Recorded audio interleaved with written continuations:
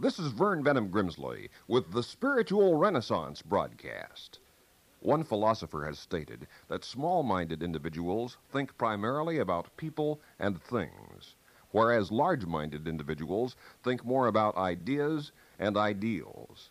But unless a person committedly insists upon creating placid periods in the day and in the week for such profound and reflective thinking, one shall not attain to it.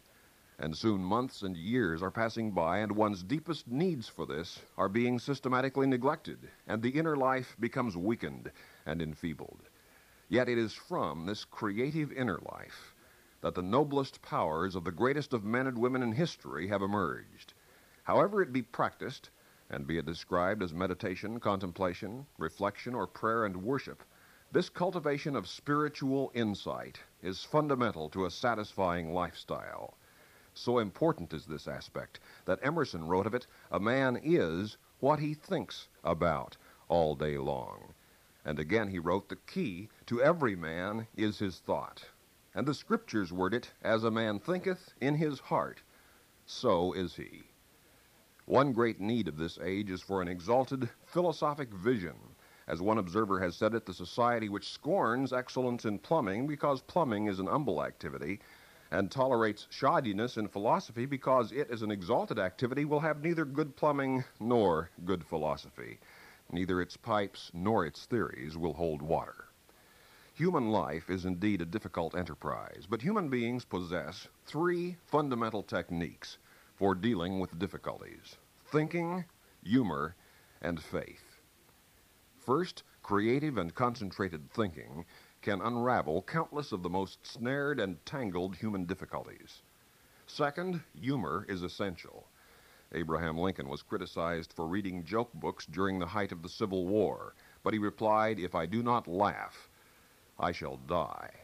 Humor serves both as an emotional safety valve and as a tremendous enrichment of human life. It is a vital asset. Over a century ago, the preacher Henry Ward Beecher said, "A life without humor is like a wagon without springs."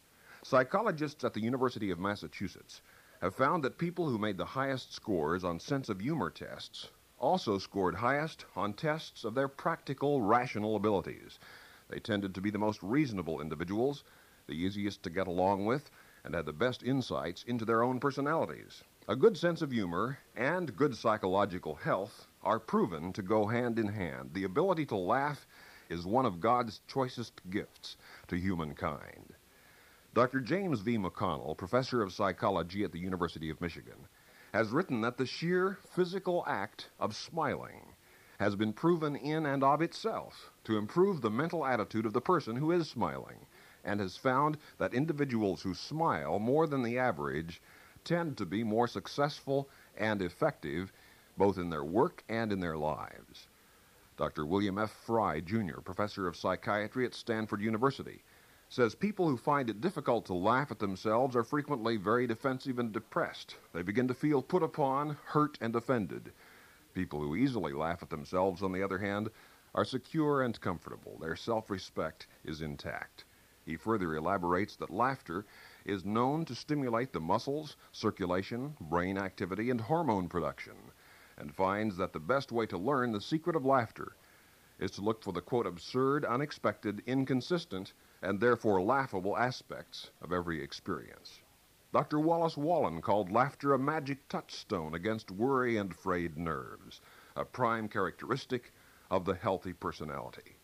In review, three great techniques for dealing with human problems are thinking, humor, and, finally, faith. Faith is an enduring source spring of spiritual and psychological energy, hope, and happiness.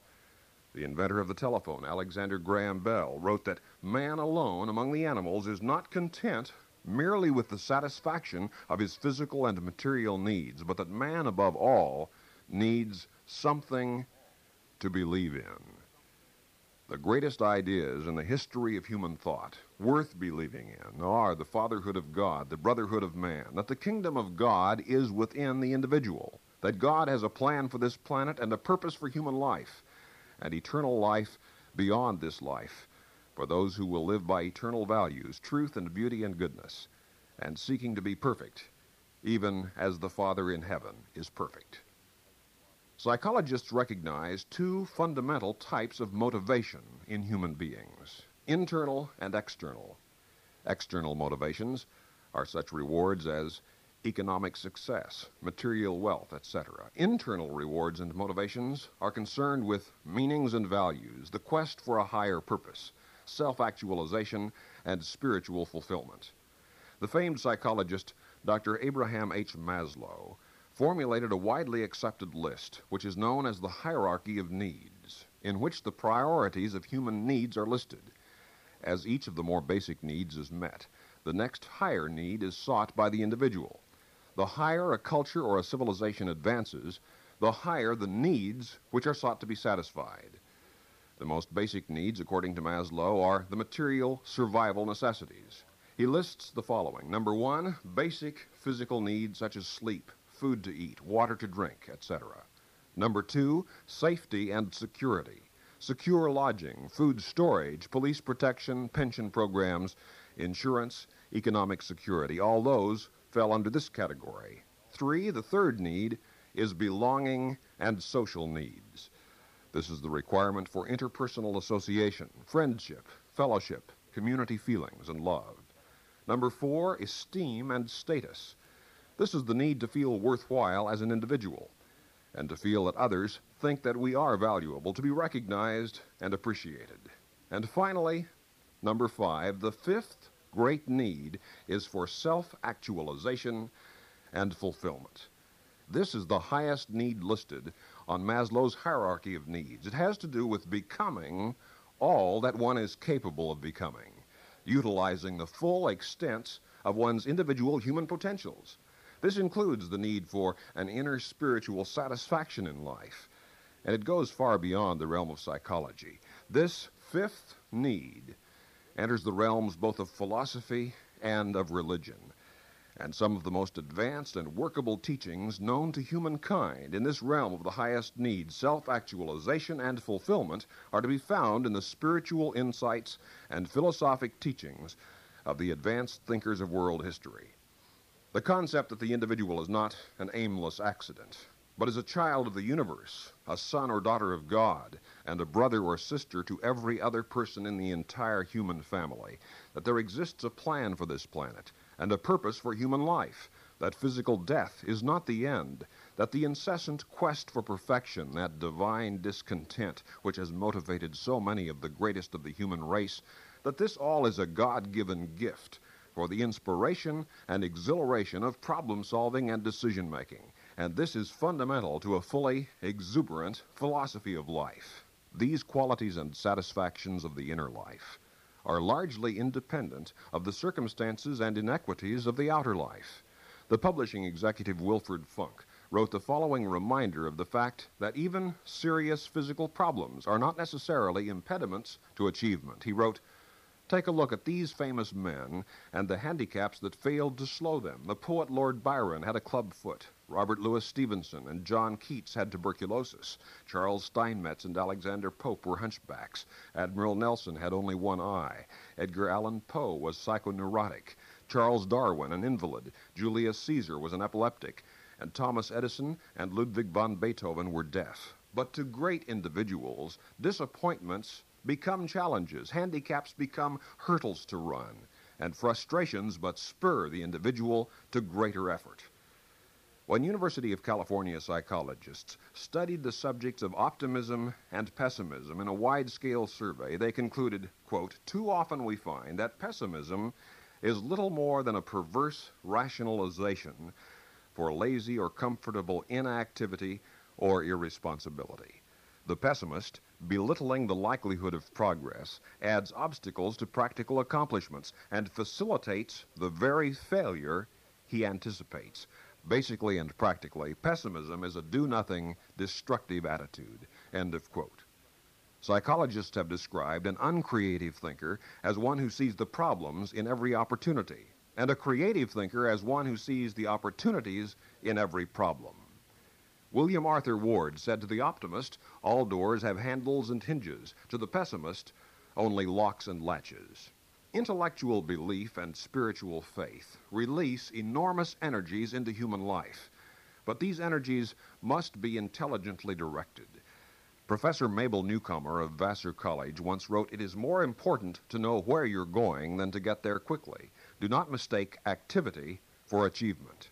Andrew Carnegie declared the average person puts 25% of his energy and ability into his work. The world takes off its hat to those who put in more than 50% of their capacity and stands on its head for those few and far between souls who devote 100%. Harvard medical professor William James wrote, "Compared to what we ought to be, we are only half awake. We are making use of only a small part of our physical and mental resources." Stating the thing broadly, the human individual thus lives far within his limits. He possesses powers of various sorts which he habitually fails to use. And Dr. Walter Dill Scott, noted psychologist and president emeritus of Northwestern University, wrote, "It is more than probable that the average man could, with no injury to his health, increase his efficiency by 50%. End of quote. Living faith releases the full resources of the human mind and spirit. Dr. Nadine Ellis, a Colorado clinical psychologist, stresses the importance of developing a healthy self-esteem, which is independent of the judgment of others. She writes, "Start by changing the things you say about yourself. Never say, 'I'm too dumb to do that,' or 'I could never succeed at that.'" And she, too, along with numerous other psychologists, also warns that one must, quote, "guard against an unconscious tendency to set a goal so high as to ensure failure." It has been clinically proved that some individuals literally fear success because of the demands and responsibilities attendant to it. The late Dr. Charles Mayo of the famed Mayo Clinic said that fear alone is capable of producing serious disease. Dr. George W. Cryle, a well-known Cleveland surgeon, said in his book, The Origin and Nature of Emotions, quote, "Fear is overwhelming. We fear not in our hearts alone, not in our brains alone, not in our viscera alone, but in every organ and tissue of the body."